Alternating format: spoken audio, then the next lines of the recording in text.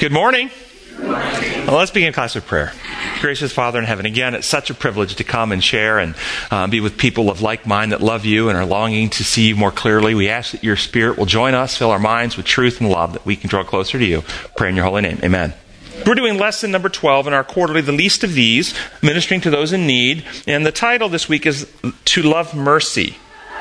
And the first paragraph reads, as we have seen, the Bible is filled with passionate descriptions of God's concern for the poor and oppressed, as well as calls for his people to work in their behalf. Despite the attention given to these issues, the biblical mandate has seen just sporadic and partial fulfillment and will be made complete only when the return of Christ and the supernatural events that follow.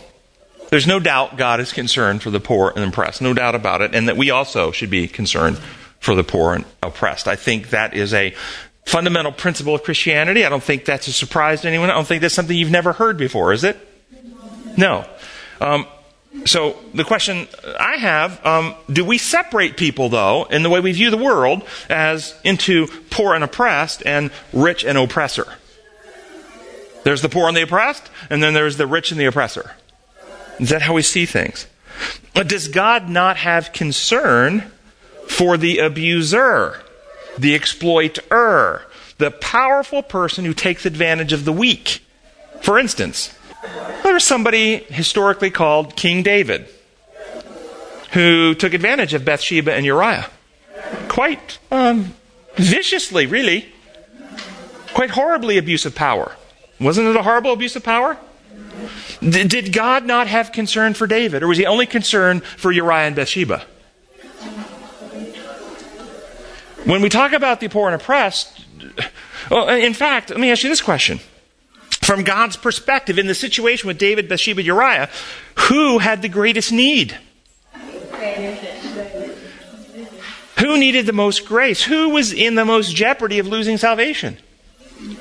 Who was in the worst position from God's perspective of things? And oddly enough, Uriah the Hittite is listed, and he's a Hittite, he's not an Israelite. He is listed as one of the 30, which are the top commanders and fighters for David. He was extremely loyal to David and an excellent fighter, and a better man than David was, really. So when we see evil and sin being perpetrated in the world today, do we not only have, and we need to have concern for the victims? Absolutely. I'm not in any way diminishing that. But do we also recognize the great need the perpetrators have of God and God's saving grace? Do we recognize that need?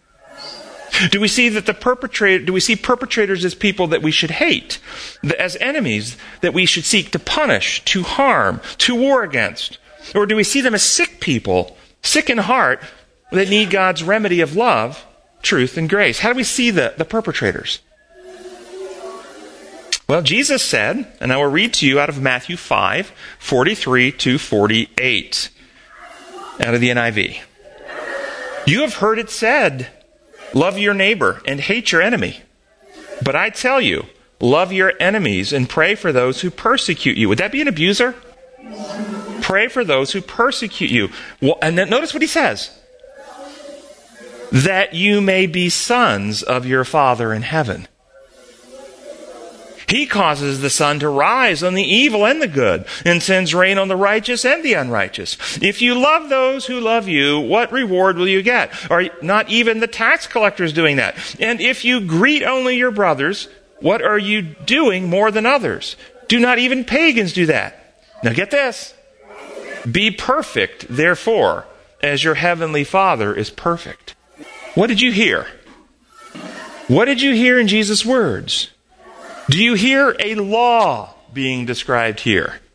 A design law, a protocol upon which God built reality. What law did you hear actually cited? Jesus referenced one of these laws from nature. Law of worship.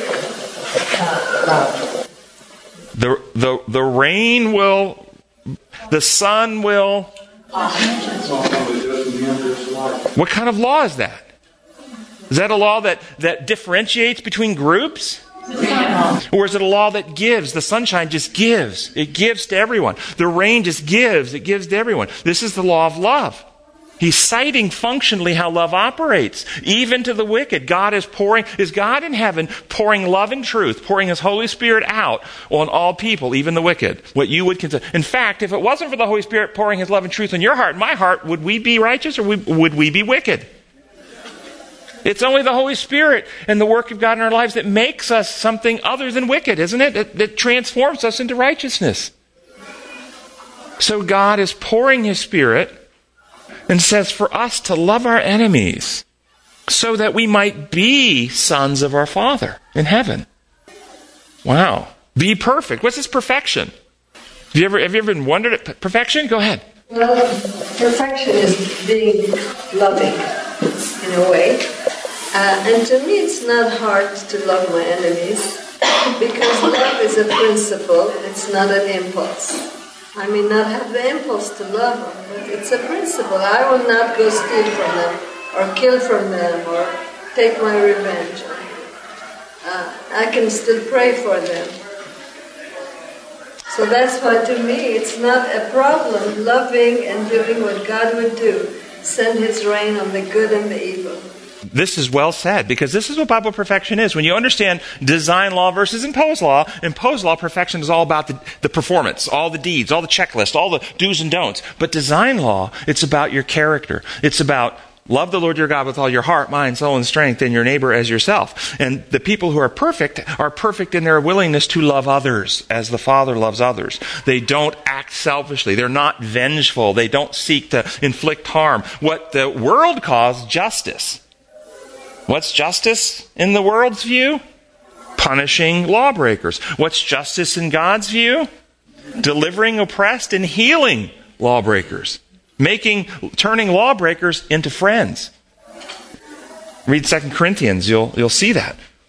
And more than just loving your enemies, it talks about pouring fiery coals on them, which could sound like punishment on the heads of your enemies, but what it means is to put so much love on them that it creates a fire in their soul to think, why would they treat me this way after I've been so mean to them? It's really the only thing that can stop evil is love. So how can we experience this being perfect, this loving character, this becoming Christ-like? How can we experience it? Yes? I've had a struggle because, being abused multiple times, I've had a problem. And, it's a process that God's taken me through of forgiveness continually. Some days I'm good and forgive, and then other days you have to do that process again. But in that process, I read in Psalms that these things that, he talks about the people who are doing wrong. These things you have done and I've kept silent. You thought that I was altogether like you, but I will rebuke you and set them, your sins, in order as they really are before your eyes. And I've been praying that, but yet I've had to search my own heart on the revenge part. And then he brought me through that and realized that it's through the goodness of God that draws a person to repentance. And it's brought me to the point where I don't want them lost. I don't want the people that have abused me, I don't want them lost. I want them to bring their sins before them, but for the purpose of let them be broken like I was broken. Well said. And, well said. Save them. And well said. Romans 2:4, the kindness of God leads us to repentance. And that's exactly right. And so how do we experience this growth? She's given some insights here. Think design laws. Think design laws. You can't be healthy while violating the laws of health. Everybody understands that, right? You can't be spiritually healthy while violating the laws upon which our hearts and minds are built to operate. And there are design protocols for that. So you mentioned forgiveness. In the blog this week, for those who go to our website, I actually did a blog. People have been emailing, would you have a list of the design laws? Do you have a list of the design laws? So I did a blog listing many of the design laws. And I say in there it's not a complete list because God is infinite, and I'm sure I don't know them all yet. But the ones that I currently understand and know, I listed a bunch of them. One of them, the law of forgiveness versus resentment. It's a law. What are laws now? Laws are the protocols upon which reality function, and they're testable, reproducible, and you get the same consequence every time. There's no variance. And if you have been wronged and you hold to bitterness, resentment, anger, you cannot be healthy. You will get worse. You will have inflammatory cascades in your body. You will become unhappy. You will actually have damaged relationships because you won't trust people. You'll see threats when threats aren't around. You will get worse. It's a law. Conversely, if you forgive in your heart people, you will actually heal. You will have the bitterness and resentment and anger, and even the wounds that were put upon you emotionally will actually be resolved, and you will heal. It's actually freedom. That's right. It's a law. You can't avoid the benefits. Linda. Well, is how I learned to overcome, see them, get over the bitterness, is to see them differently. God showed me a different way to look at them, and that allowed me to get over the bitterness. And that's the law of truth you're describing. Yes. Okay, the law of truth displacing distortions and lies. You see more accurately, and that helps you heal. Well, the truth was, in my mind, here's a person who undoubtedly was injured in their life, because they're now, as they're growing up, they're passing that wound on to everybody that gets anywhere near them. And you begin to feel a sorrow for them, a sympathy for their predicament, because whatever they really want, what people normally want to be loved and accepted and cherished and so on, can never really happen for them because they're going through life. And why can't it happen for them? Design laws. You cannot have love in relationships while you're breaking the laws upon which love operates. So if you're coercive, if you're manipulative, if you're lying, if you're cheating, love and trust are going to be broken in those relationships. You can't grow in love and trust while you're breaking the laws upon which relationships work. So how do we grow in this? I've listed some of these here. Law of worship. That's in psychiatry and psychology called modeling. In the Bible, it just says, by beholding, we become changed. What you spend time worshiping, meditating, reading, assimilating, watching, esteeming, admiring. As you do that, you change both neurobiologically and characterologically. So if you want to grow in godliness, you've got to spend time with God. If you don't spend time with God, but you're very religious, think about all the religious people in the world that go out and kill others in the name of their God. Religion doesn't change the heart. It's God that changes the heart. So law of worship. Law of truth. Truth will set you free. Displaces lies. Restores trust. It also helps transform and shape the character. The law of love. The more you give, and we're going to unpack this one a little more in the lesson, the more you receive. The law of exertion. If you want something to be stronger, you must exercise it. Because if you don't use it, you lose it. So if you want to grow in love, you've got to love people. Because if you don't actually love people, those brain circuits and capacities don't grow. But if you love people, they grow. So if we spend time with God and then time practicing and putting into practice the way we live our lives, what we understand are His methods, we grow in godliness. Does this mean I'm describing salvation by works? Absolutely not. Salvation is achieved totally in Jesus Christ for the human race, but we have to choose to partake, to identify with, to trust, to act in harmony with what He has provided for us. Sunday's lesson. First paragraph. As was made clear in the teachings of Jesus and the New Testament writers, those who choose to live as members of the kingdom of God live by a different set of values and priorities than does the world. And how would you describe the difference between the kingdom of God and the kingdoms of the world? What would you say if somebody said, well, what's the difference between God's kingdom and the world's kingdoms? Both different set of laws. Different set of laws, he said. Anything else?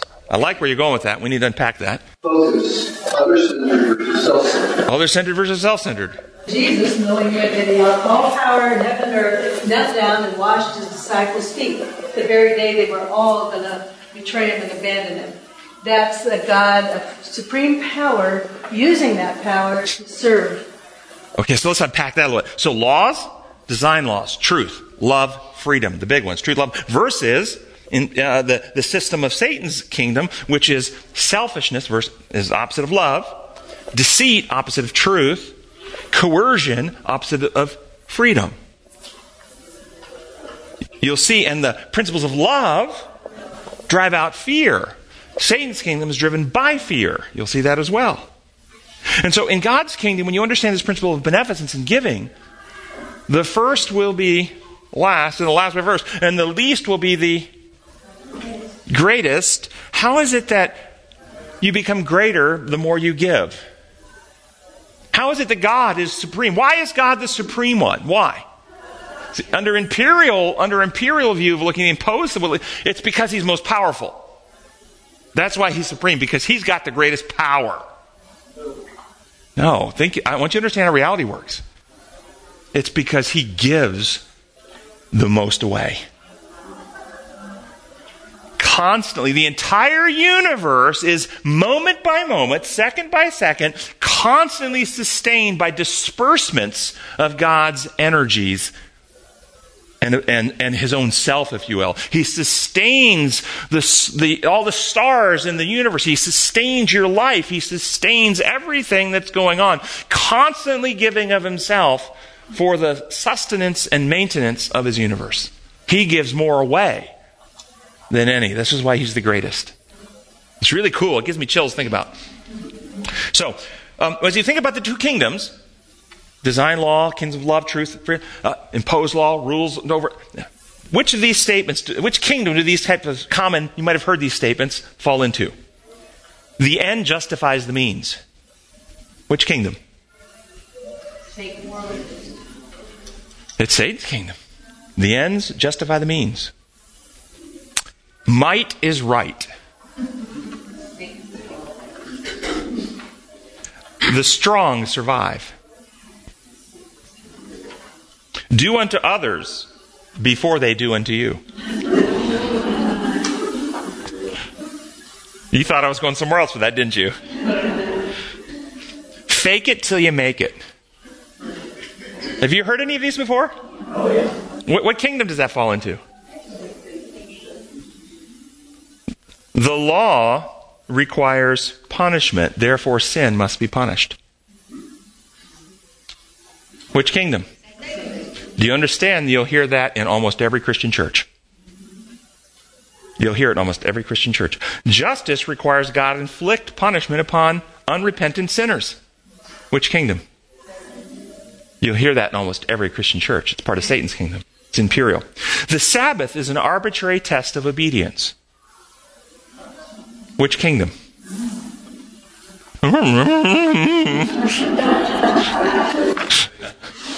It's Satan's kingdom, guys. The Sabbath is not an arbitrary test. That idea comes out of imperialism or imposed law. It doesn't mean the Sabbath isn't exactly what the Bible teaches it to be, but it's not an arbitrary test of obedience. If you want to get people who are living for God's kingdom, if you're the enemy and you want to get people who are living for God's kingdom to leave God's kingdom and start living for Satan's kingdom, now that we've identified these differences, how might you get people to leave God's kingdom and start living for Satan's kingdom? Well, the obvious ones I'm going to throw out because they're easy ones for everybody to recognize. Addictions, drugs, alcohol, sex, gambling. David's struggle with a sexual temptation. Okay? These are easy ones to identify, right? Everybody sees those. Financial pressures leading to people to embezzle, for instance, to steal, to cover their debts. These are the ways, those temptations are obvious ones. But what about other ones?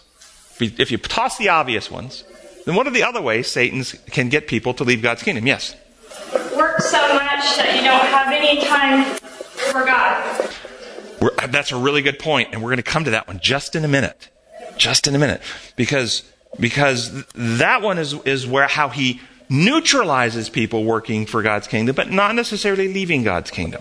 I'm specifically asking, how does he get people to actually start practicing the methods of the enemy rather than taking them off of God's team, which is what you described. It's very good, and it's in the notes. We're going to get to it. How about disillusionment?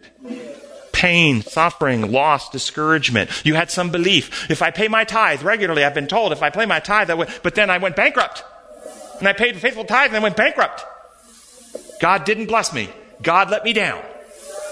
God's in control. God's in control, and I trusted him, and I prayed, but my child got cancer anyway. And I trusted him. So some bad outcome like the story of Job, for instance, and we get disillusioned because we have a false expectation of what we expect from God. I mean, we've claimed the Bible promises.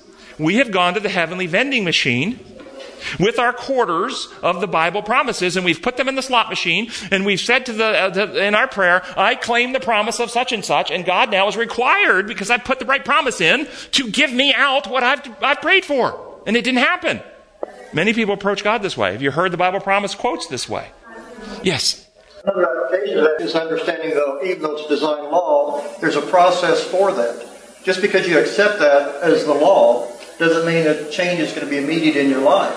David rocked along for a year before Nathan approached him and confronted him on what he did. So even though I accept it as the correct law premise, I have to accept that it's going to take a while for me to adapt, to change, to embrace that, and not become disillusioned or lose hope, because that didn't happen overnight. Oh, I like where you're going with this one. So I see this a lot. People come to conviction. They understand they need to make a change. They want to make the change. They surrender to Christ. And then they go home, and an old habit, an old behavior, something they've done for years, crops, and they fall back into that old habit, okay? And then they become, it's over. It's useless. Why try? God, I'm powerless. I'm lost. I'm beyond God's help. I'm an unpardonable sinner. Obviously, and what they forget is that Romans 7. You see, when you come to Christ, you get a new heart with a new motive. But when you get the heart and a new motive, so you long to be free of those old encumbrances, those old bad habits. You hate them now. You have a heart that loves righteousness.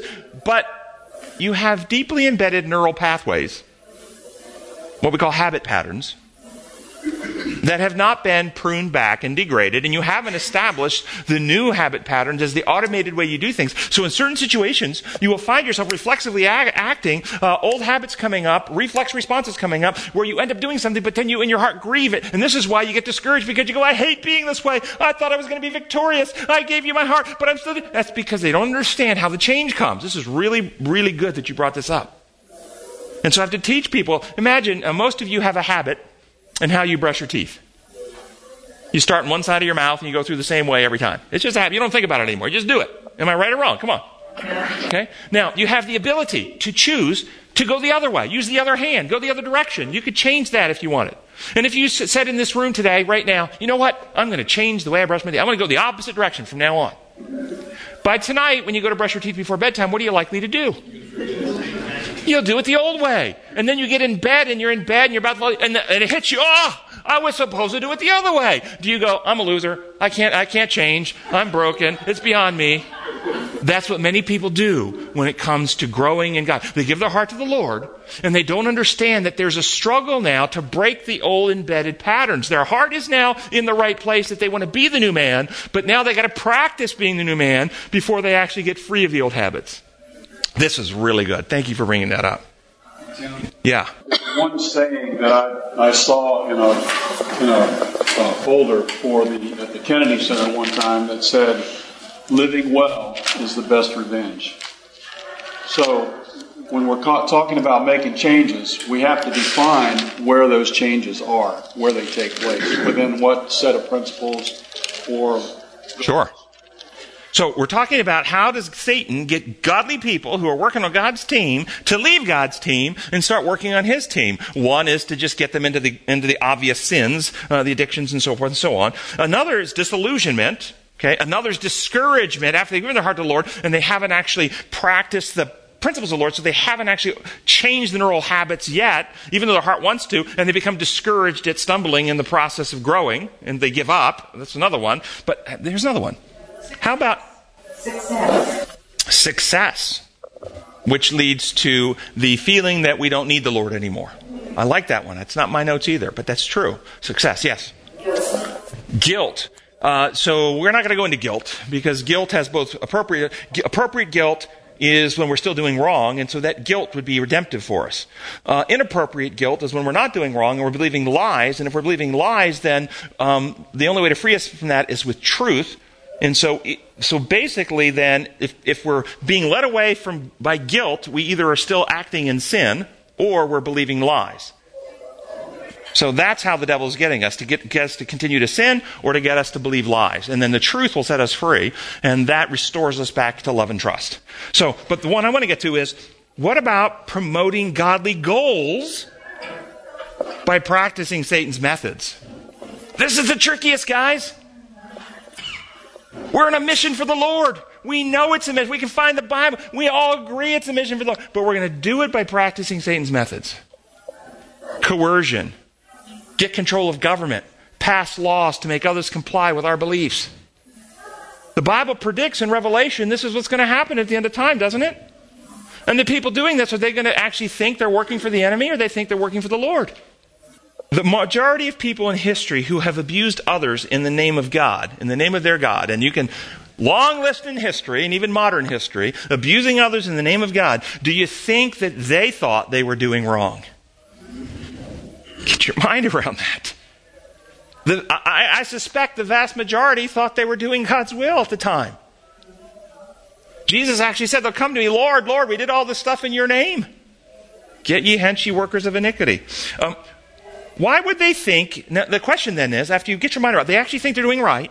Why would they think it's right to punish people who break some religious rule or dogma, who don't live by their moral standard? Why would they think it's right to do that? Bingo! Because they see God operating in an imperial, imposed law construct, and they believe that the righteous thing to do for disobedience is to inflict punishment, because they think God is the inflictor of punishment. It comes right back to the law of worship. We become like the God we admire, and we accept the lie about God's law, then we become like that God, and we abuse people in the name of that God. Last paragraph. Those so the line, where's the line drawn in societies between establishing laws to protect the innocent and not violating the freedoms of others? Well, last paragraph. It says, those who have power, whether in government or otherwise, often enforce and maintain that power by threats or force. As we have seen in the life of Jesus, faithful living does not always and in every situation require passivity in the face of evil. For example, dealing with slavery in America, Ellen G. White wrote the following, quote, when the laws of men conflict with the word and law of God, we are to obey the latter, whatever the consequences may be. The law of our land requiring us to deliver a slave to his master, we are not to obey, and we must abide the consequences of violating this law. The slave is not the property of any man. God is the rightful master, and man has no right to take God's workmanship into his hands and claim him as his own. Very strong stuff right there. Very righteous stuff. Did you notice? Did Ellen White in this quote, or any other quote you can find, if you find it, show it with me, but I haven't found it. Did Ellen White advocate killing slave owners in order to free slaves? Get your mind around that, folks. She advocated not obeying laws that discriminate and violate God's law. Do you see how Satan could take the principle of love, let's free the slaves, and get us to practice methods of killing other people in order to achieve our goal? Should we? Some will argue that we should. It's all about boundaries, methods, principles. Can you have the right motive, but the wrong method? The right motive, wrong method, and thus you actually cause more problems. For instance, doctors who treated George Washington's pneumonia had the right motive. They wanted to save his life. But the method they used was leeching and bleeding out the evil humors. They bled out half of his body's blood supply, thus contributing to his death. They were trying to save, but because their methods were wrong, they actually harmed. We cannot promote health in violation of God's laws for health. So Paul writes, I got some points I got to get to. Paul writes, 1 Corinthians 3, get your mind around this, guys.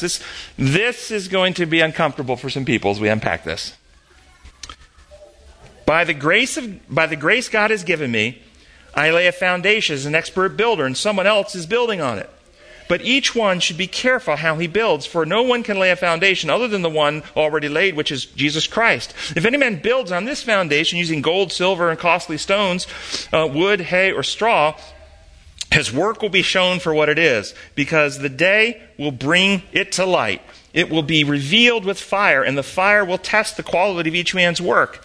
If what he has built survives, he will receive his reward. If it is burned up, he will suffer loss. He himself will be saved, but only as one escaping through the flames.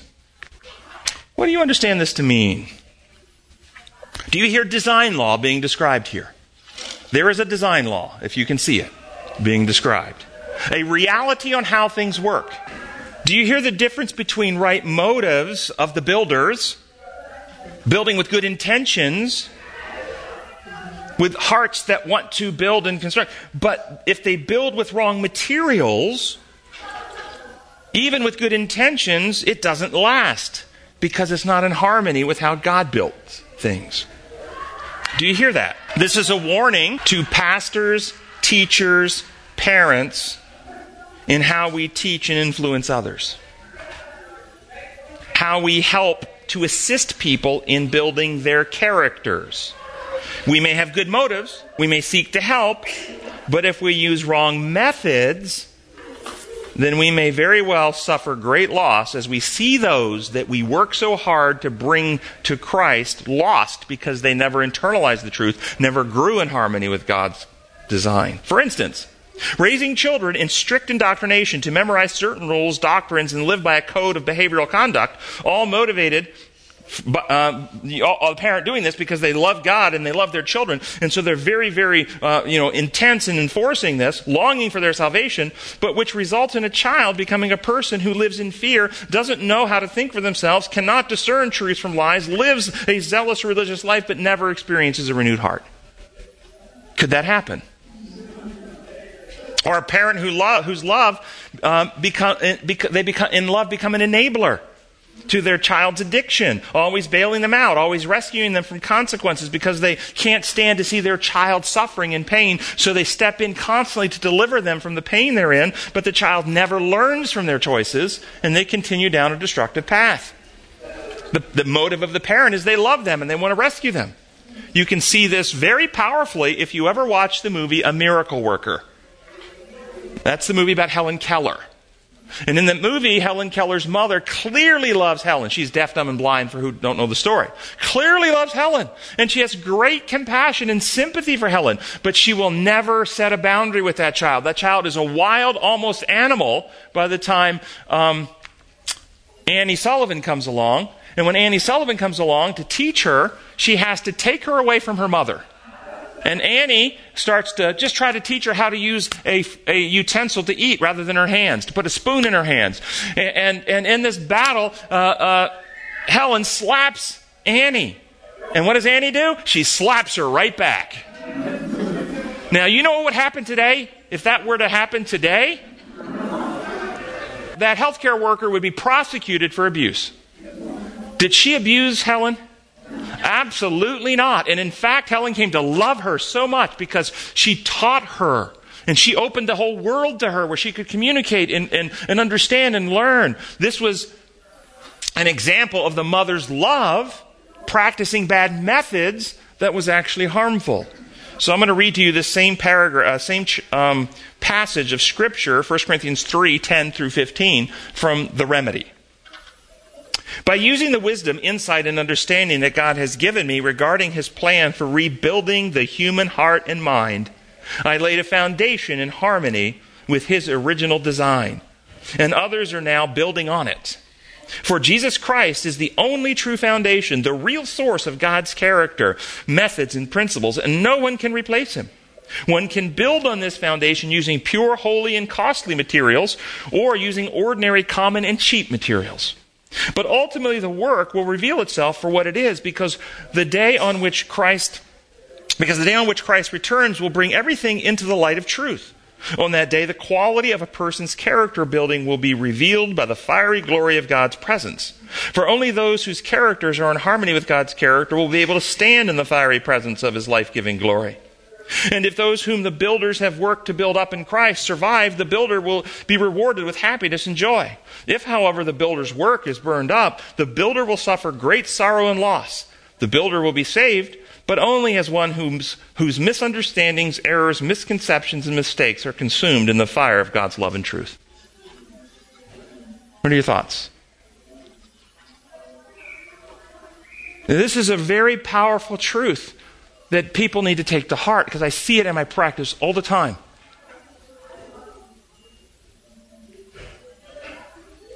People are sometimes unwilling to do what Annie Sullivan did. That child is blind. That child is deaf. That child is mute.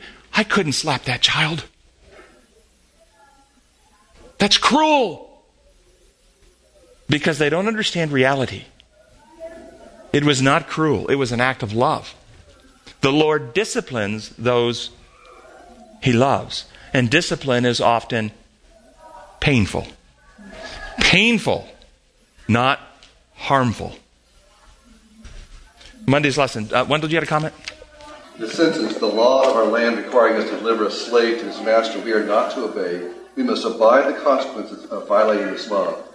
We have the consequences of violating this law, the law of freedom or the law of the land. You're having the consequences of a law, whichever direction you go. Yes, that's right. And she was saying that you obey the Lord's law, you will be under the consequence of the state. But if you don't obey the Lord's law, then you're under the consequence of damaging your own conscience and character. Yeah. So Monday's lesson.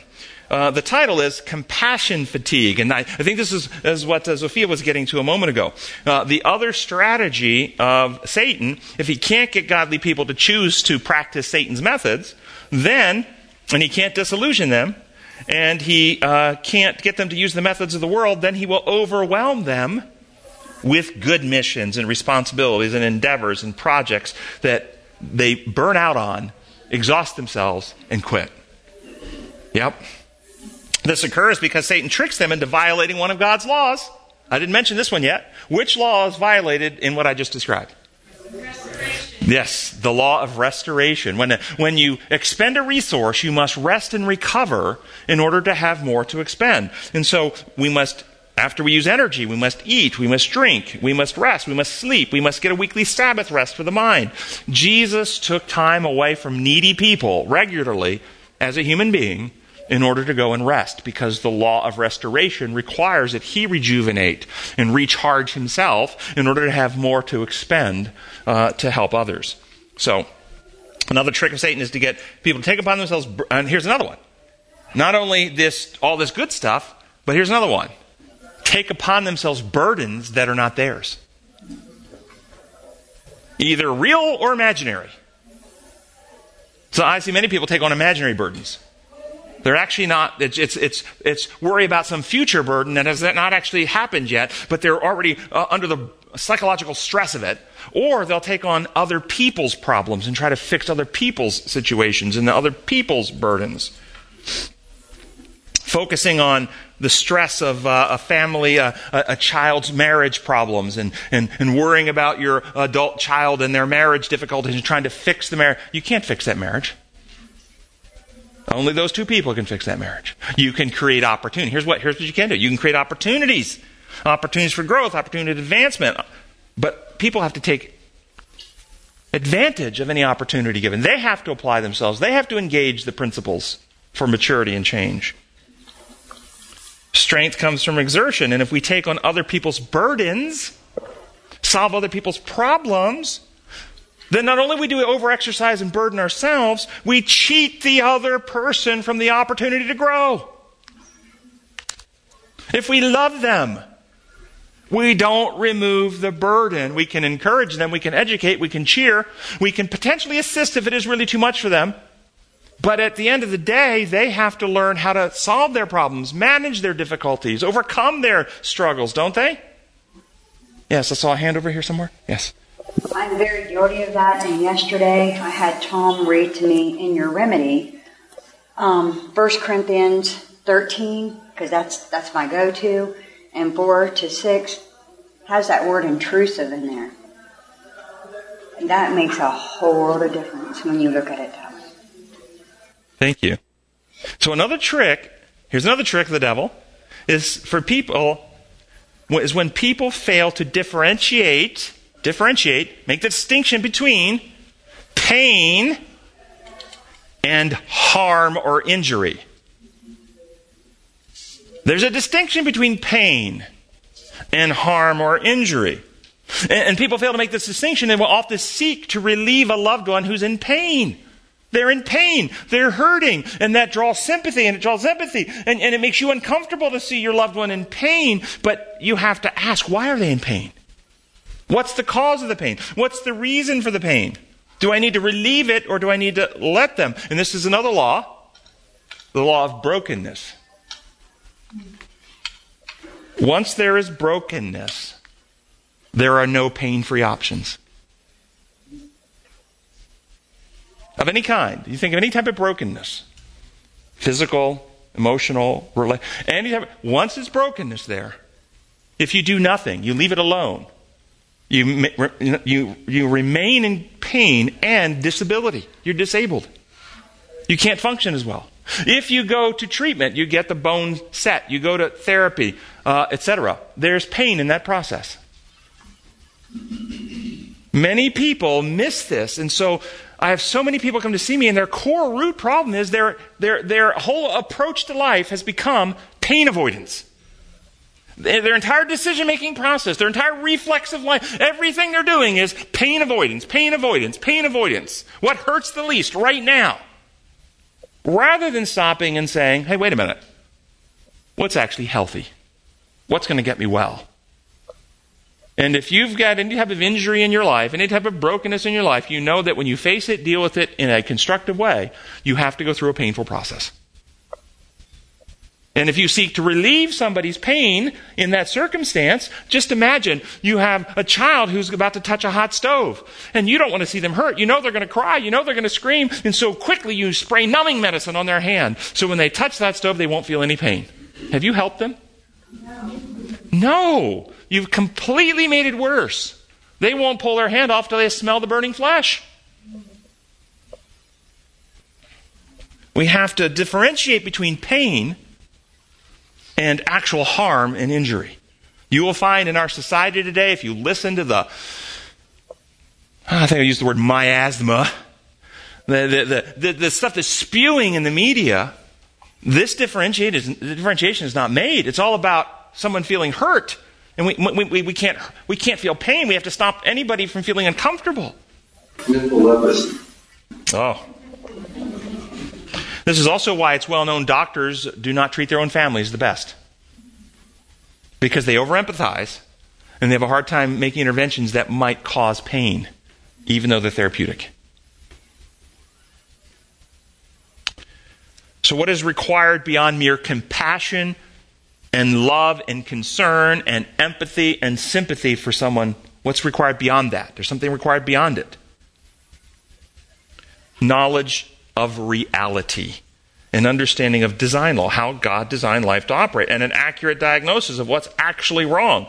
Compassion without understanding, merely seeking to alleviate pain, is like numbing that person who's touching a hot stove. We don't understand why they're in pain, we just know they're hurting, let's take the pain away. Last paragraph. Expectations. Another important element in working to alleviate suffering is to have proper expectations, given the complexity of social, political, and personal circumstances. Our hope should be to give people choices and opportunities that they might not have had otherwise. Sometimes what people do with these opportunities will disappoint us, but we must respect those choices. In whatever way we might try to work in behalf of the suffering, our guiding principle must be, do to others what you would have them do to you. What is the difference between creating opportunity and demanding equal outcomes? Do you see a problem if we promote policies with the goal of demanding everyone get the same thing at the end of the day? Well, let me ask you this. We have to understand why all people have equal moral worth as human beings, as children of God. Not all people have the same abilities, equal desires, equal vision, equal motivation, equal aspiration, equal tenacity, equal drive, equal willingness to work, push, train themselves. Not all people have equality in all those things, do they? Even though they have equal moral worth. Why should we expect equal outcomes? It's a lie that's being pushed. Some people will be better artists than others, better musicians, better athletes, better carpenters, better mathematicians. There's a corruption in society that we demand equal outcomes, and in school systems this desire has led, and I've had patients who are teachers in this community, and they are very frustrated because they've been told that when a student turns in a good paper, excellent work, they are not to commend the student in front of the other students. They are not to say that was an excellent paper, because the student who didn't get commended might get their feelings hurt. This is a corruption. Focusing on someone's feelings rather than objective reality.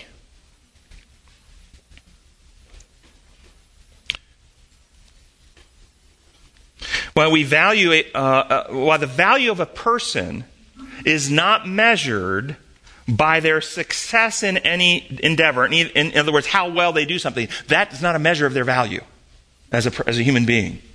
And so we should make clear to children that they are loved for who they are and not what they do.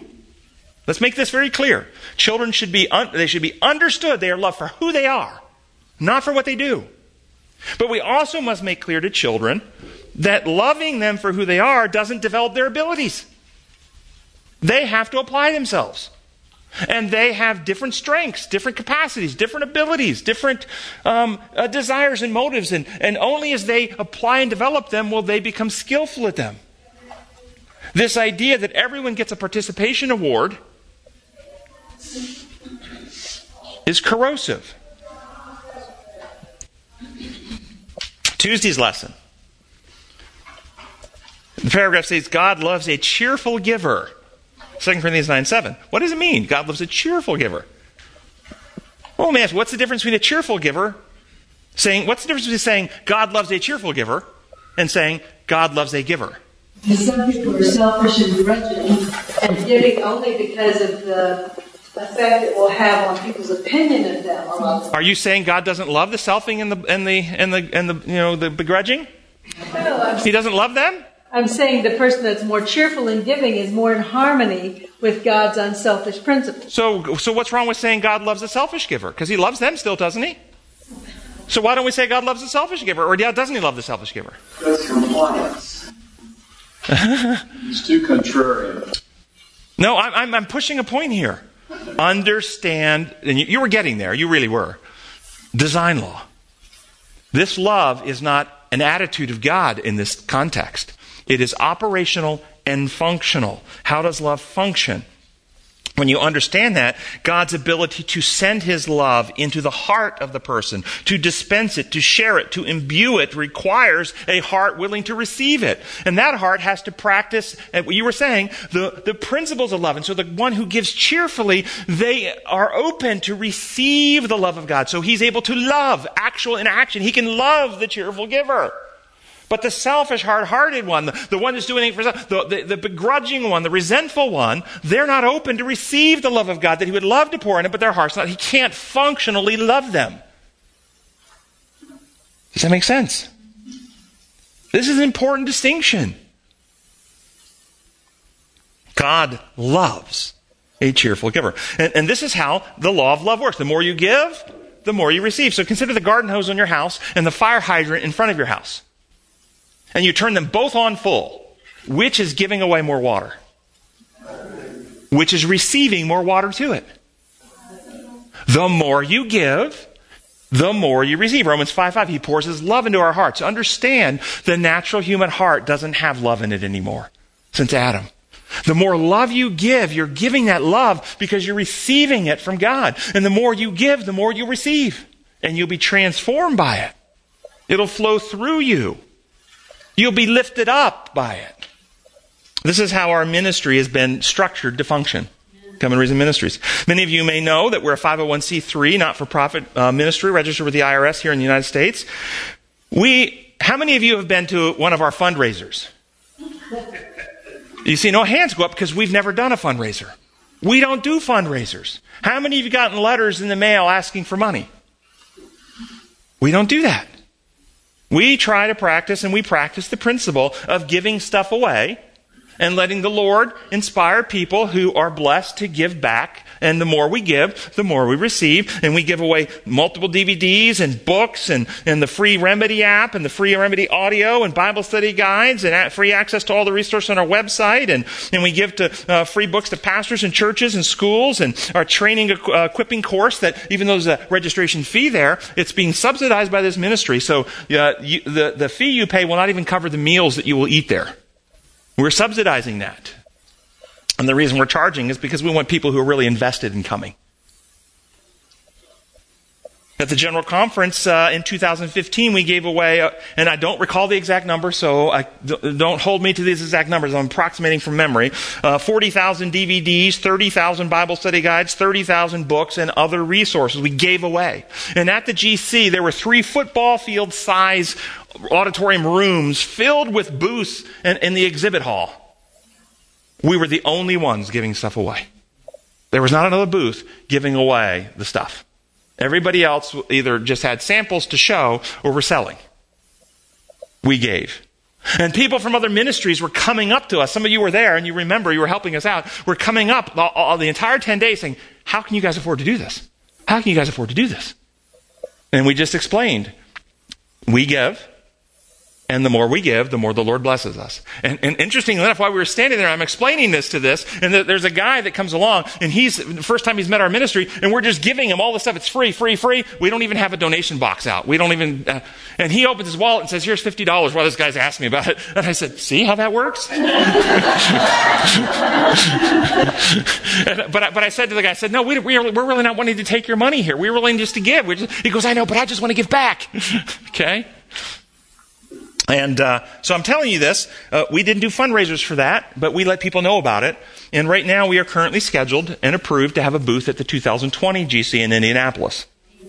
And I want you to keep that in prayer, because there are some factions within our organization. There's some small groups that, and I say small because it is small, there's a small groups of individuals here and there that would not like us to be there. And there's always some behind the scenes little grumbling and gossiping and stuff. So keep it in prayer that the Lord keeps this opportunity available for us.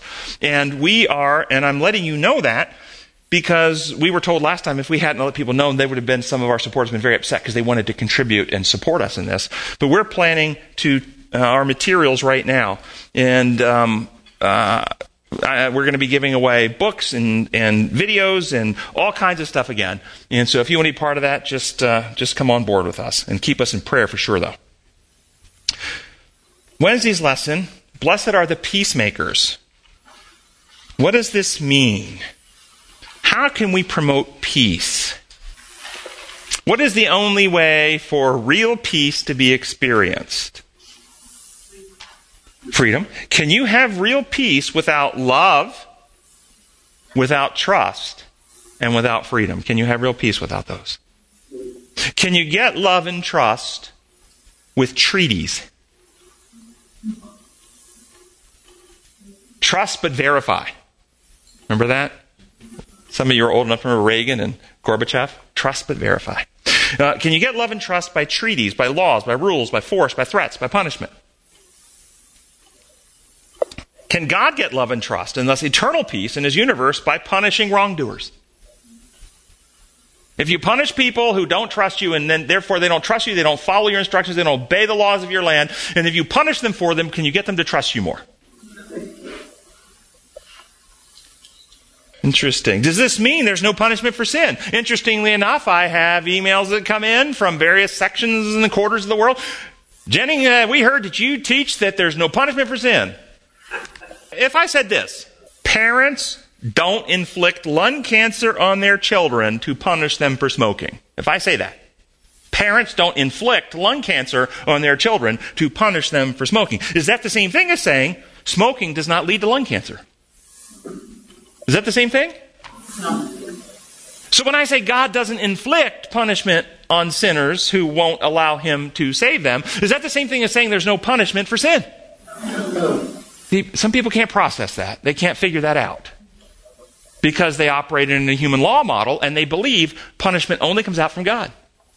And so they would actually probably agree with Satan, who says, guys, there's nothing wrong with sin. Sin doesn't harm. Sin doesn't hurt you. There's only something wrong with what God will do to you for it. And if he would simply restrain himself and get a little self-control, maybe give some anger management classes, we could live eternally in sin because sin doesn't harm. God harms you for it. This is Satan's view. This is what is taught in penal substitution theology. It is corruption. There's absolutely a punishment for sin, but I go with Scripture. Galatians 6:8, those who sow to the carnal nature, from that nature reap destruction. Or James chapter 1, sin when full grown brings forth death. This is the reality of how we're out. So there's a terrible punishment. How does God get love and trust and eternal peace then? Not by might, nor by power, but by the way the Spirit works, says the Lord. Now, what do you think of gunmaker Colt coming out with a pistol in 1873 called the Peacemaker? You guys know that, right? Okay, there was a quote, unknown source, but this quote historically is known. God made some men big and some small, but Sam Kolb made men all the same size. Okay? What's implied in the quote? That bullies exist in the world and dominate and abuse the weak, but the Peacemaker pistol would diminish the disparity between the strong and the weak and thus decrease abuse of others. That was the implication, right? Did it work? Did pistols in people's hands reduce abuse? No, it only allowed for more bullies or changed who the bullies are. Anybody can be a bully with a gun. Because it has always been about character. It's always been, always will be about character. How many of you would need to be afraid of Jesus in the possession of a gun? Would you need to fear if somebody handed him, here, Jesus, take my gun? Oh, no, Jesus got a gun, I'm scared now. Or would you be perfectly safe? Do you understand he has more power than a gun? But would you be scared if he had one? Why not? Peter carried a sword, if you remember. Yes, Wendell. I was talking about peace and God's kingdom being one of peace, and someone brought up Matthew 10, 34, where Christ says, read it. Do not think that I have come to bring peace to the world. No, I did not come to bring peace, but a sword. I came to set sons against their fathers. Louder. Read it. Daughters against their mothers. Daughters-in-law against their mothers-in-law. Your worst enemies will be members of your own family. So what? I did not come to bring peace, but a sword. What's being described? What law lens are you looking through? Imposed law lens, well, this is how they teach. He's coming back and a sword's going to come out of his mouth. On a white horse, and he's going to ride with an army, and he's going to crush his enemies with a rod of iron. And he's going to be a sword. This is a sword of truth, guys. A double-edged sword, a sword of truth. This is a sword that cuts selfishness out of the heart. Let me just read that to you because we're running out of time. Let me read that same passage to you. It was perfect timing because it was right in my notes when I had it right there. Same passage out of the Remedy. Don't think I have come to make peace with a selfish world. I have not come to bring peace with selfishness, but a sword to cut selfishness out of the hearts of people. I have come to cut dysfunctional family ties, to free a son from the selfish loyalty to his father's ambitions and feuds, to sever a daughter from the control of an oppressive and manipulative mother, to cut through the fear and hostility a daughter-in-law has toward her mother-in-law. A person's worst enemies are often members of their own family. Doesn't that make perfect sense? This is the sword. To free our hearts to love. To free our hearts from fear. To free our hearts from selfishness. This is a sword of truth and love. Gracious Father in heaven, we thank you so much for Jesus Christ. For the victory he achieved in our behalf. For the Holy Spirit which has been poured out to take the victory of Christ and reproduce it in us. So we ask for the Spirit of truth and the Spirit of love to come and lighten our minds. Write your living law of love into our inmost being, transforming us to be like you, that we can be sons and daughters of our Father in heaven. We pray in your holy name. Amen.